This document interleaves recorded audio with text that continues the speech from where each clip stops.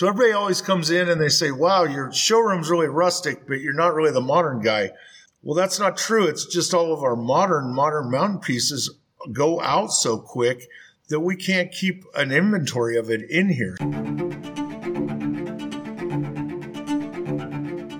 Welcome to Friends of Build magazine. I'm your host, Ted Bainbridge. I've been traveling the world and working in publications for 30 years.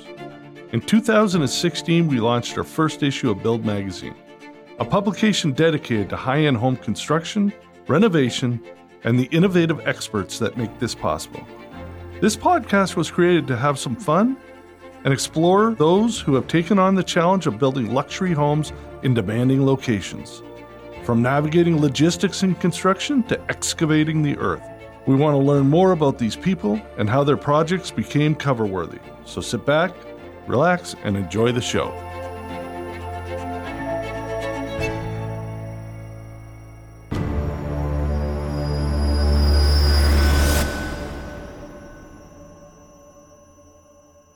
I've got Paul Shepard today as our guest on Friends Build magazine. He started a company called Forged Elegance in Bend, Oregon, out of his passion for handmade, unique items driven by creativity.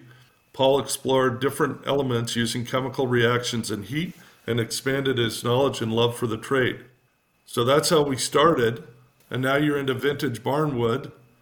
So this ought to be a pretty interesting story. I love reclaimed lumber. I love repurposing stuff. How long have you been doing this? 3-4 years as Forged Elegance, and then prior to that, I did a lot of custom pieces for PacWest Homes. Clients asked me to build stuff for them. Do you know that Build Magazine started with Jim Yozamp of PacWest Homes? I did, actually, yes. Yep. Been doing Jim's work for roughly 20 years now. I own Shepard Heating and Air Conditioning, so we had a heating air conditioning company, and then they asked me to build a couple copper kitchen range hoods, and those came out just amazing, and we just kept exploring it. So I think I built that like 7 to 10 years ago for them, and then we just kept going from there and fell into a couple other things about 4 years ago. We started this magazine in 2016. Jim had built a house for us in Broken Top about 10 years earlier, and it was such an easy, painless process with PacWest. They did a fantastic job, and Jim and I, to this day, and his wife Christy are great friends. They do awesome work. Yeah, so I worked with them for 20 years now. They hire great subs. They build a great house, and it's just one of those teams that you want to be a part of. From Ty Farnsworth to everybody, they're just great to work with. So love working for them. So how did you transition? I was going to ask you, because your website is Shep HVAC. And so... Well, I have... Well, no, when we were doing a little research, getting some background, we go, he's making custom furniture and he's got Forged Elegance. I don't understand the connection. So I started, in 2006...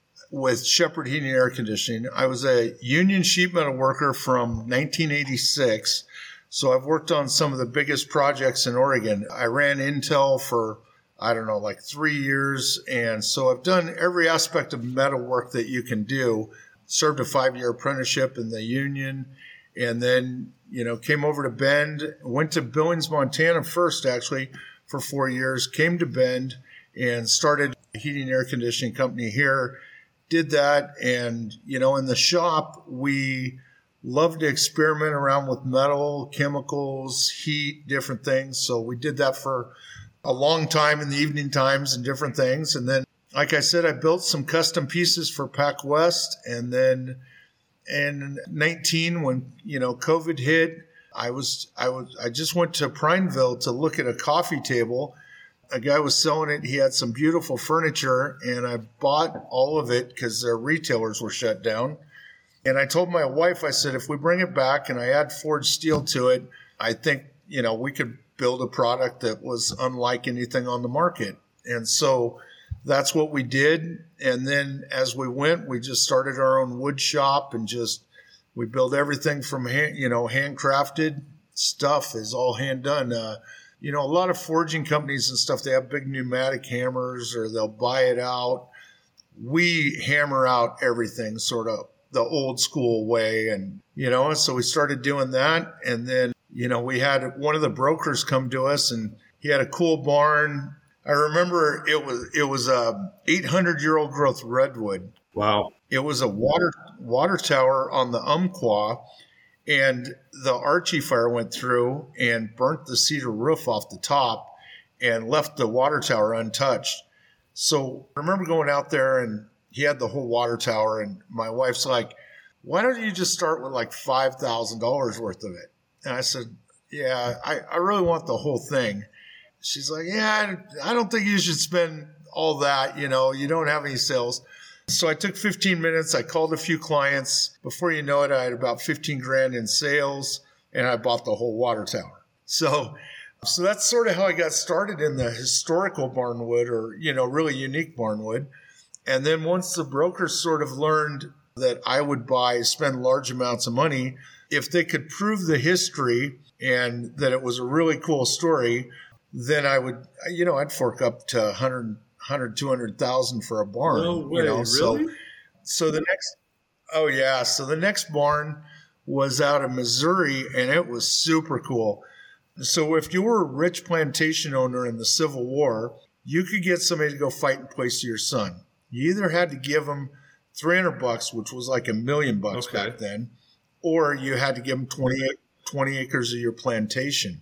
If they died, they didn't get nothing, or the family. So this guy lived, came back, got his 20 acres of the plantation, and built this massive barn in Missouri in 1865.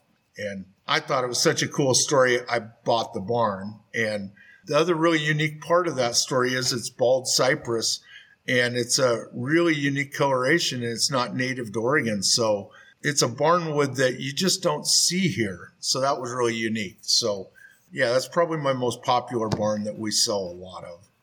Okay, so that's an awesome story. How do you relay that to the client? Because we all buy stories. I don't care what we're buying. And that's a cool one. Yeah, well, they have to be able to prove it to a point, so I want pictures of the barn. I want some, history to it that can be proven. So otherwise I won't just buy it. Otherwise it's just regular old barnwood, right? So they got to be able to prove it and back it up a little bit, and then I'll buy it. This one, they had all the history to the barn, so that was really unique for us, and we were able to prove it. It's like the water tower. It fed Steamboat Inn on the Umpqua there, and Zane Grey has fished there, President Jimmy Carter fished there, things like that. So that was really easy to prove that one also, So anyway, they know that they have to bring me some great, pictures, different things like that. And the really cool part about this is some of the barns actually have newspaper clippings and different things like that were in the barn, and they'll bring me those artifacts too. So it sort of dates it, to when it was. So yeah, it's a lot of fun. Okay, so what do you make from that barnwood, and then what kind of reaction do you get from people when they buy it and you tell them those stories? Oh, they love the history. So we'll get some people come in and they just want a statement piece, just console table. We built some really cool vanities. Sometimes we'll combine the two barn, a couple different barns and make a really cool piece. We made a really neat vanity out of the bald cypress out of that barn. And then we have a barn that's a buffalo ranch out of Spray, Oregon that dates back 204 years. And it's still there. The same family still owns it, all that. So it's a Doug fir and it's really thick. So we'll make the top of the vanity out of that and then use the bald cypress for the sides. We build everything. I think what I'm really known for is I make handcrafted forged steel mirrors, and I'll put the siding from that bald cypress barn and inlay it inside of it. Those things sell. We sell those. Oh, shoot. We went to the Portland Sportsman Show, and we sold 10 of them at the Sportsman Show. So very unique. Wow. Never seen anything like it. Something I created about 3 or 4 years ago. So, yeah, really, really neat. And how much are those mirrors? $2,000. So, And you sold 10 of them? I've sold 20 this year so far. And when I run them, That's pretty good. yeah, I'll do 6 at a time, and usually we'll sell out within 2 weeks. So right now I have 4 in the shop. I haven't really advertised them on social media or whatever, but yeah, we usually sell out of those. They're very, very unique mirrors. They're nothing I've ever seen. So they cross over. They can go modern mountain, rustic. I mean, they sort of fit in anybody's sort of desired house, you know? Okay, that was my question. It's funny. It's like you took the words out of my mouth. I was going to say, because I'm on your website, and a lot of the stuff is perfectly in line with the house that PacWest built for us in '06. And yet today, people are more modern or contemporary. You look at Tethero, which is a pretty modern golf course community. How have you been able to pivot so that your stuff is still desired in those homes? You know, it's a really good question. We build another barn that we have in that's really, really cool. We have Astoria pylons, and another really unique story is in somewhere around 1850s they installed all these pylons, and they built the town of Astoria on it. Yeah. 1883, I think it was. The town burnt down, and they rebuilt out there. And then in 1922, it burnt down again.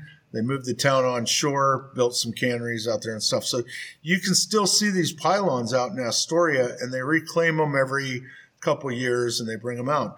Now, the wood that's from the ocean bottom up is all rotten, so they'll cut that off. So it's really the wood that is down in the mud sill, and they'll pull that, and all those minerals have soaked into that wood, and it's just stunning. It's beautiful.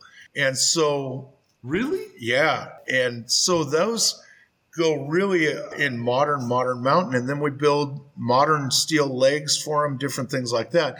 So everybody always comes in and they say, wow, your showroom's really rustic, but you're not really the modern guy.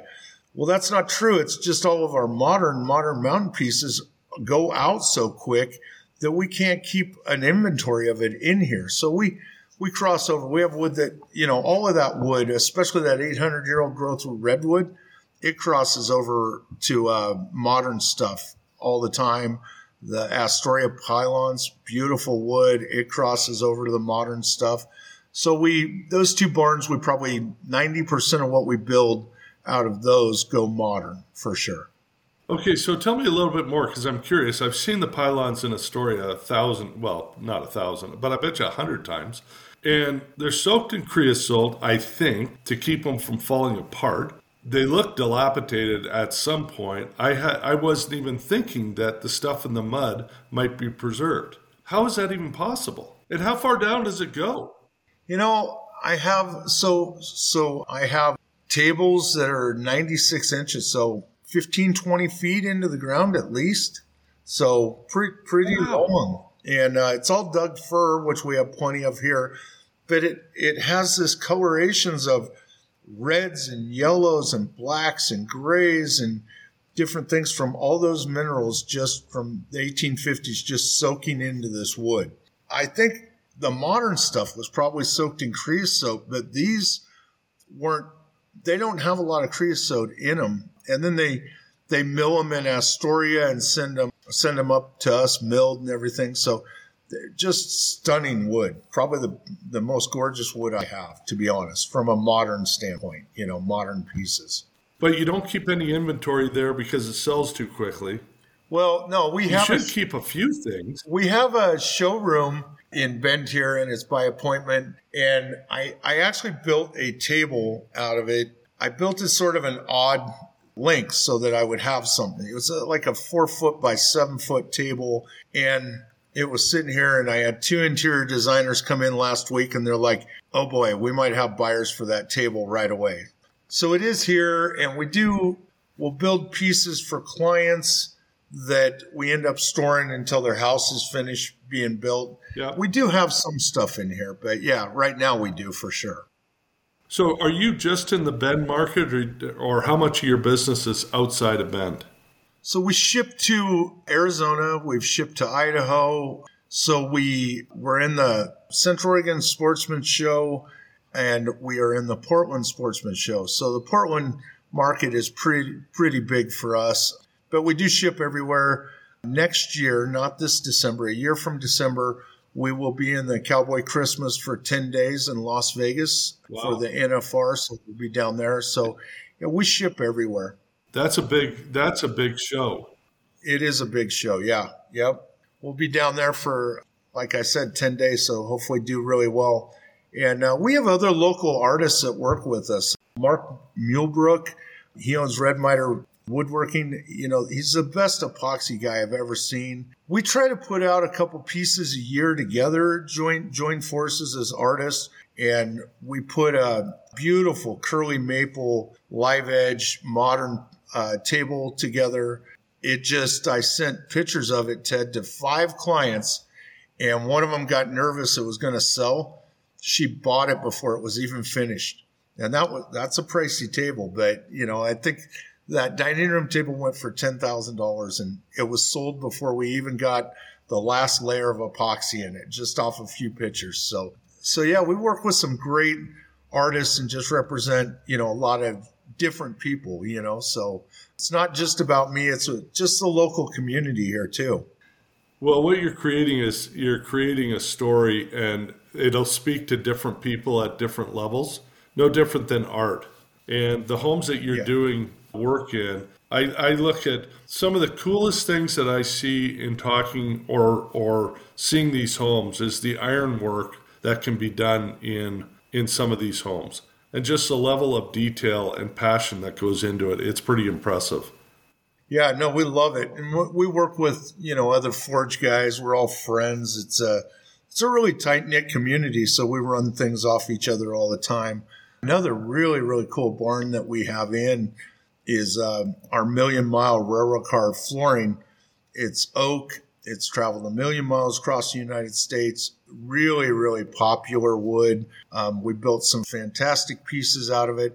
We do a lot of theme pieces. So we had a friend of one of Jim Yozamp's clients. They'd worked in the railroad industry, second generation, 75 years, and we built a railroad themed piece for them, a fireplace, hand-forged fireplace front out of the railroad car flooring.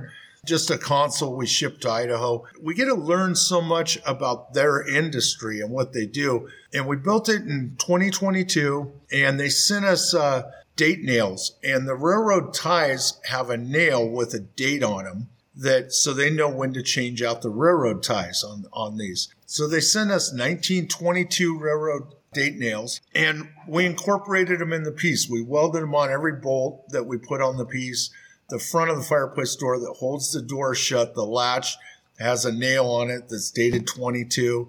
So we build a lot of pieces like that are sort of themed to their industry, things like that. So it's really fun. Oh, that is an awesome story.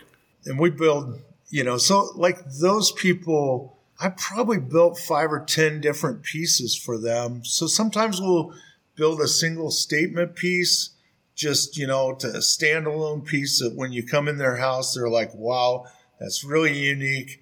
It has a great story to it. Sometimes we'll build quite a few pieces. We'll build whole houses for people, Yeah, it's really fun. We have a great time doing it. Okay, so you're telling me stories that I can only envision people, like to have a nail from railway ties that's 100 years old is a really cool story. So you must get people approaching you with reclaimed lumber, for lack of a better term, wood that's got cool stories from a variety of different applications. I mean, you told me about the barn, which I thought was super cool. And then the floors of the rail cars, I think, is awesome. Yeah, it's beautiful wood. We built a lot of tables. Matter of fact, the table in my house is built out of that. It's amazing. Yeah, when you deal with these brokers, if you really think about it, the brokers will buy a barn, they'll bring it into their yard, and they'll piecemeal it out for 10 to 20 years, I mean, people come in, they buy pieces of it, different things. What the brokers really like about me is They come, they bring a cool barn, can prove the history. They know I'm willing to fork out $100,000 for that barn if it's really cool and the wood's really nice, you know. Yeah. We have another one. We have another one right now. We bought a portion of it. We did not buy all of it, but it's the Burnt Ranch in Muller County here. It's a really cool story, and I don't have it in yet. It's coming in here in a couple weeks, but the Burnt Ranch is so historical to Oregon that Chief Ochiko burnt down this, and it was a stagecoach stop is what it was. And then John Muller, a bunch, John Day, all these guys, formed a party, a posse, whatever, and went after him. And they ended up finding a raiding party, but it wasn't him. Anyway, so it's got just great Oregon history to it, and it's sitting at the brokers right now. And we bought a portion of it, but we'll probably end up with the whole thing. You never know. Okay, so you've come a long way from your wife wanting you to spend $5,000 on something to start this. Well, we don't tell her exactly how much when it's a larger barn. We don't tell her the exact price. But yes, she's gotten used to it because now we have such a following and such a clientele that everybody wants some of the history.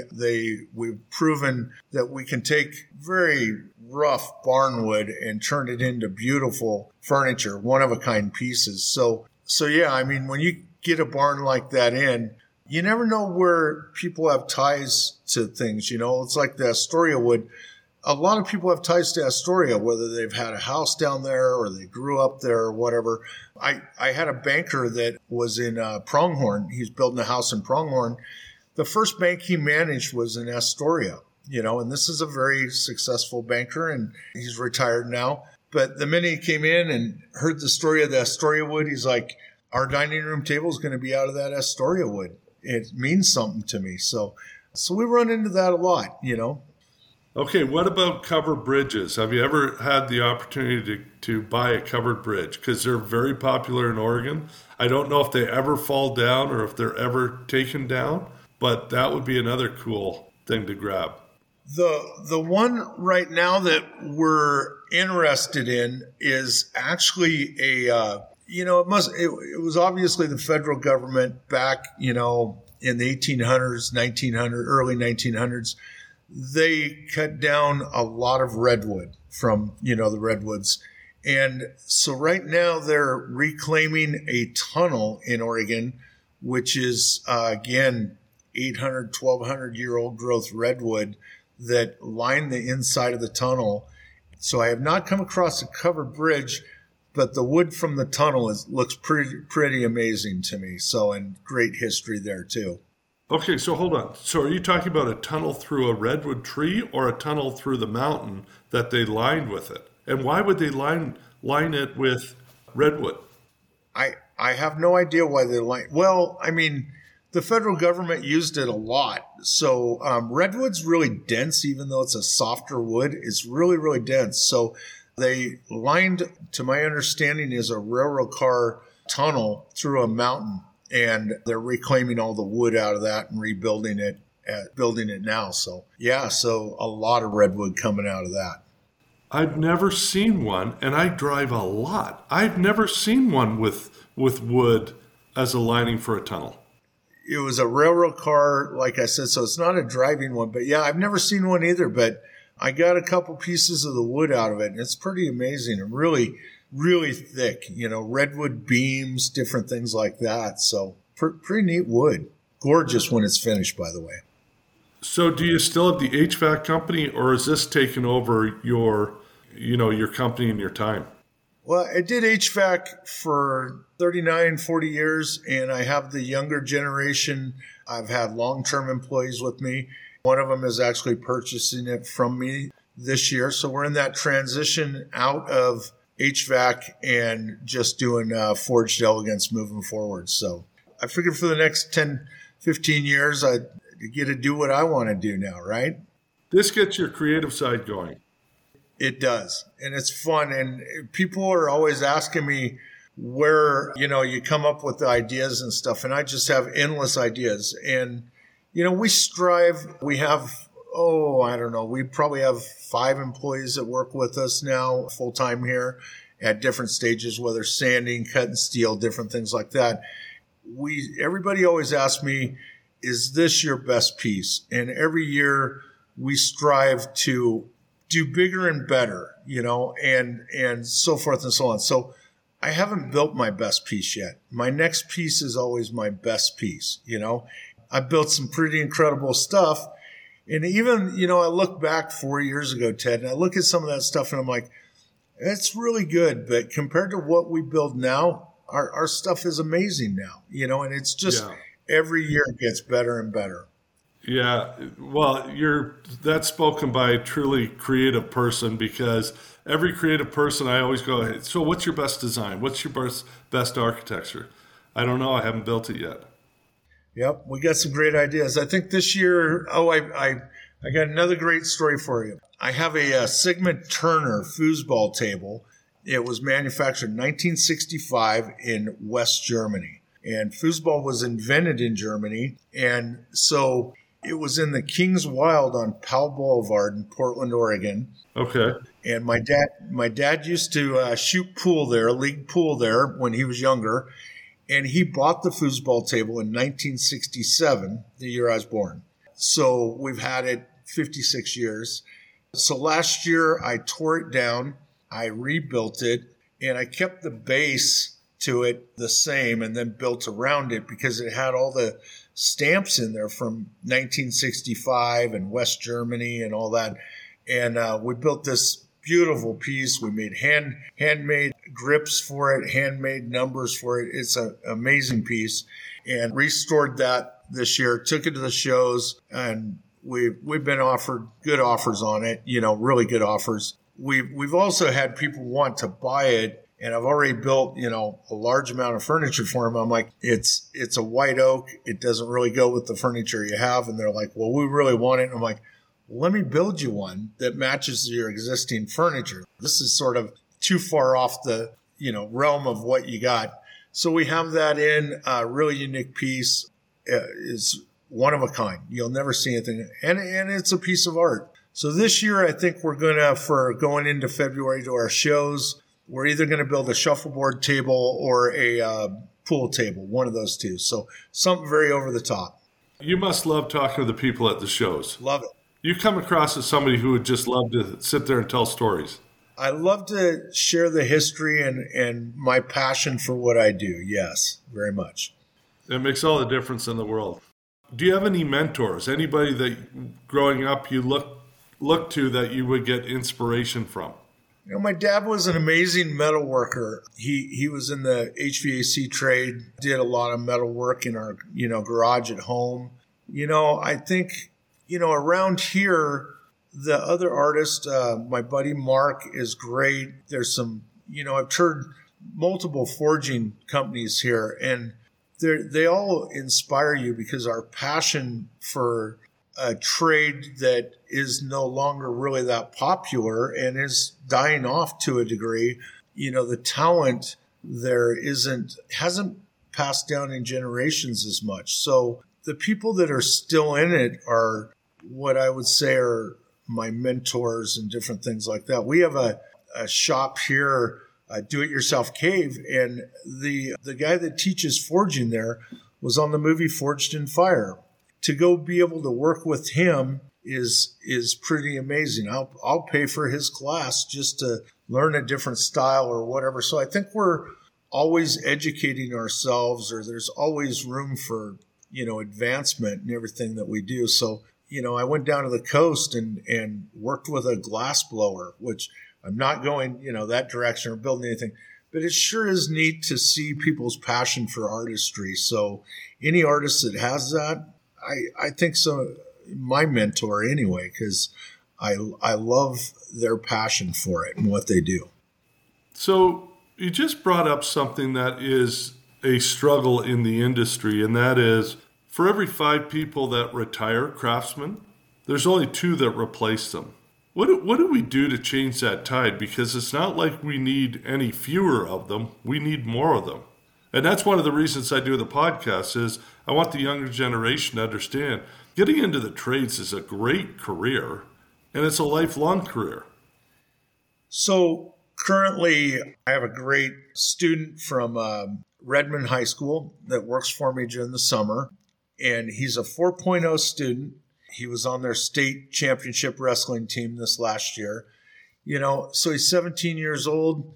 I've worked with his dad, a great guy, and he works in our shop, and he's learned everything. He's learned how, he came here because he wanted to learn how to weld.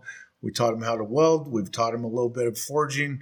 So every year he comes back every summer. And so we try to do like a mentorship program with this younger generation and teach them every aspect of it. And I think, from what we really were taught him was, first of all, don't be late for work. You're late if you're 10 minutes early, you're sort of late, you got to get ready.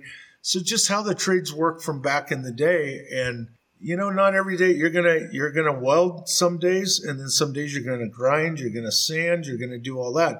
So you got to teach them there's the good aspect and the bad. Right now, what the trades have done is they've separated that out, and it's really sort of lowered their wages. Is when I went through, Ted, I had to do it all. I served a 5-year apprenticeship. Now, these guys are serving 2-year apprenticeship. They only learn how to weld.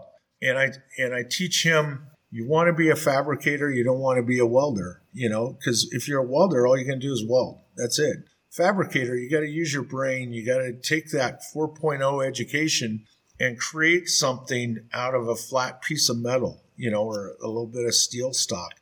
So I think that's all we can do is mentor younger generation and give them the opportunity to come into the trades and different things, And I think it's changing. I hope so anyway. So when you get people, the younger generation coming on board, how long does it take them to really understand they've got to put in the effort and they've got to put in the work, and that they're not going to start out as a master craftsman? It's something that's learned. You let them fail. Even though it costs me money. They're not good at that right now. Paul, they're not good at that right now. The thing is they come and I know how to weld. I know how to do this. I know, okay, well, fine. Okay, do it. And then when they fail, you got to show them how to do it successfully. They have to have failure and they have to have success. So I let them fail then first. And then I'm like, okay, well, we just wasted $100 worth of steel.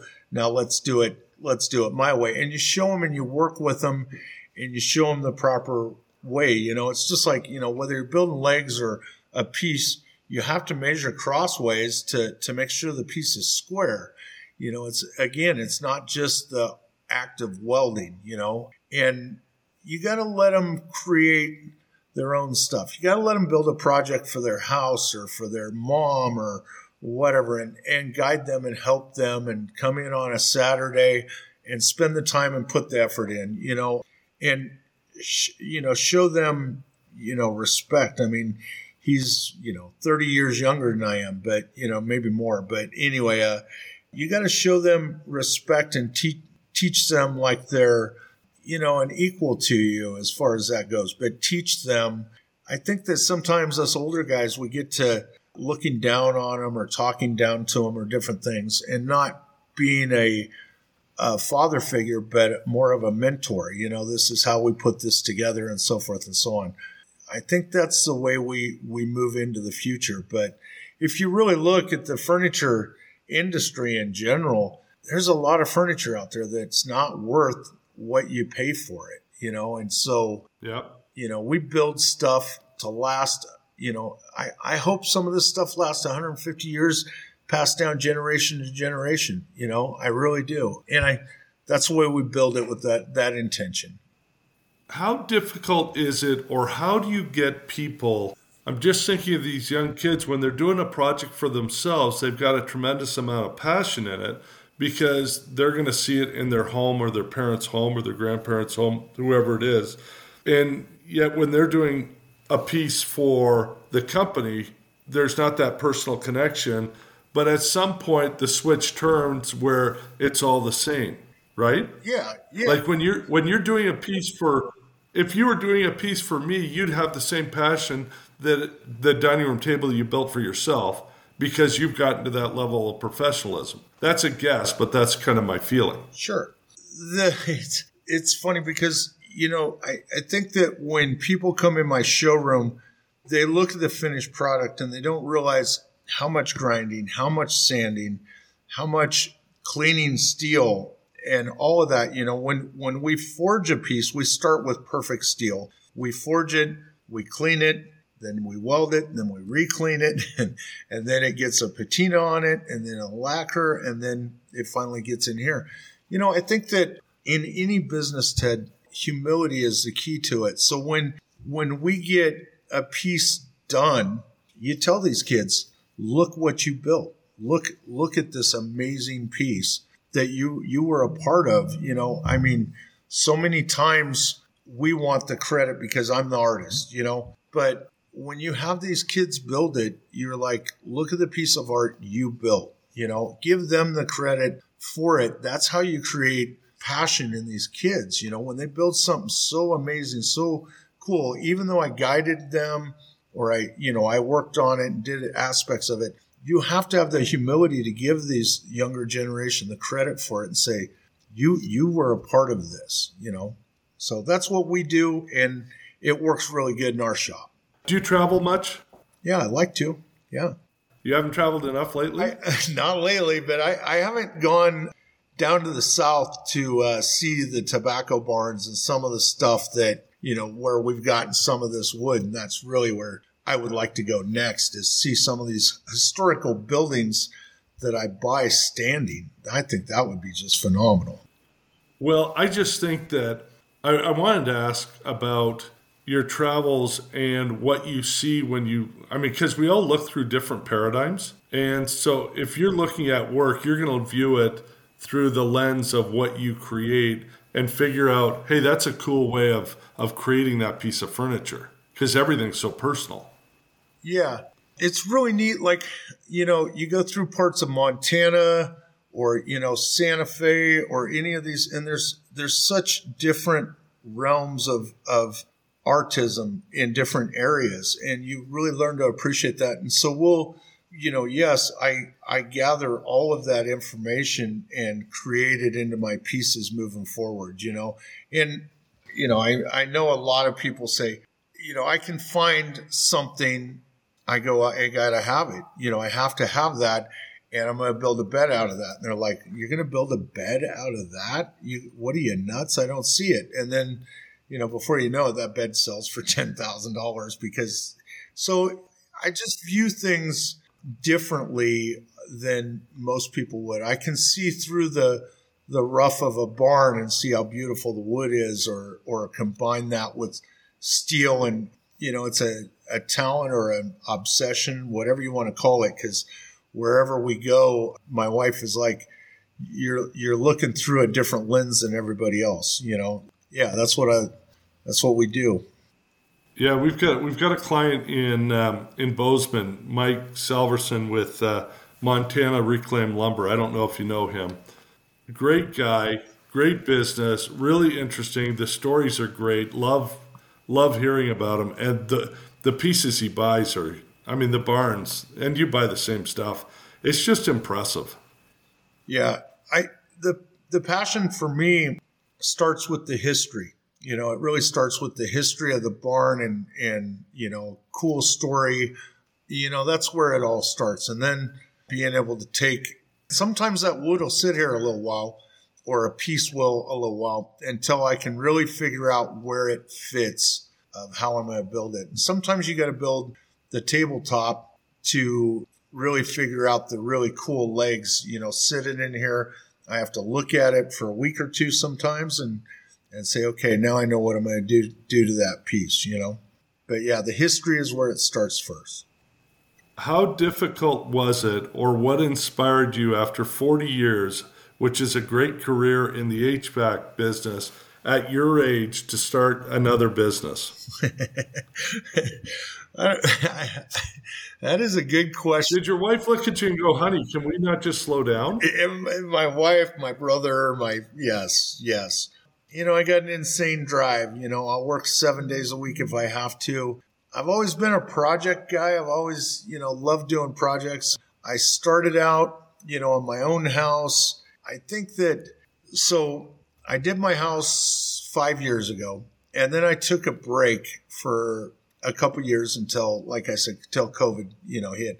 And I took a break from building clients' pieces because I had to refine myself. I had to refine the way I thought and about pieces and different things, and then really come back to it. And I will tell you, my ability to take it to another level, I really needed to do that for a couple of years. I was putting out pieces that people wanted, and I was passionate about it, but I had to change where my drive was and what direction I went with these pieces. I had to refine it a lot in those 2 years. Why? If you're already doing something that you had passion for, and I talk to people about this all the time, I'm a firm believer that you survive and thrive by being creative, and there is no finish line, there is no retirement. You do something with passion until you no longer are breathing. And every 5 to 7 years, you got to reinvent yourself, or else you become stale. True.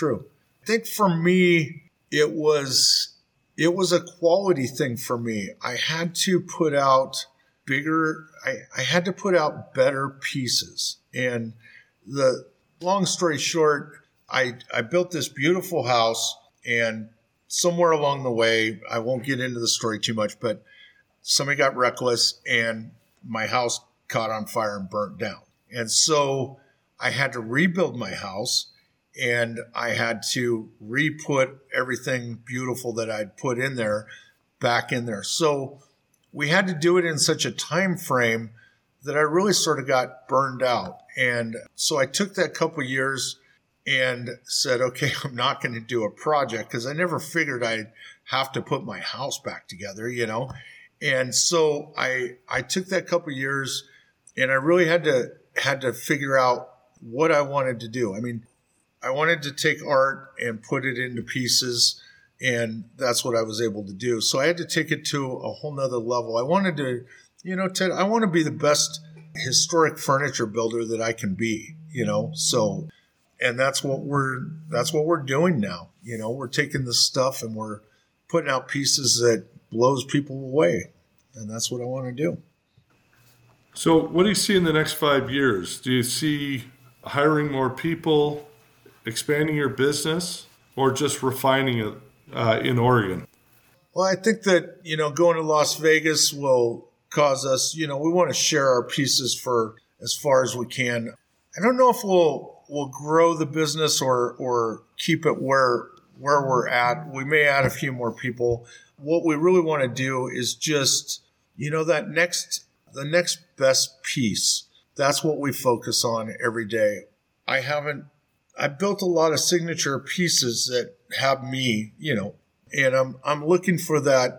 I'm always looking for the next one that just like my mirrors. I think since I started, we've produced over 200 mirrors. And to think that a mirror hangs on a wall and that, it's our hottest selling item, they're so unique, so different, they blow people away. I'm looking for that next piece that blows people away, always. That's what I love about modern mountain pieces is my creativity can go a million miles, in any direction on those. And we have a 72-inch round table in here with twisted metal legs, and everybody that comes in is like, wow, that is unique. That is just super nice. And that's what I want always, So, yeah, I would say we definitely want to spread to different parts of the nation. We have a long ways to go. Like you said, the finish line is never there. We just keep going. No, I'm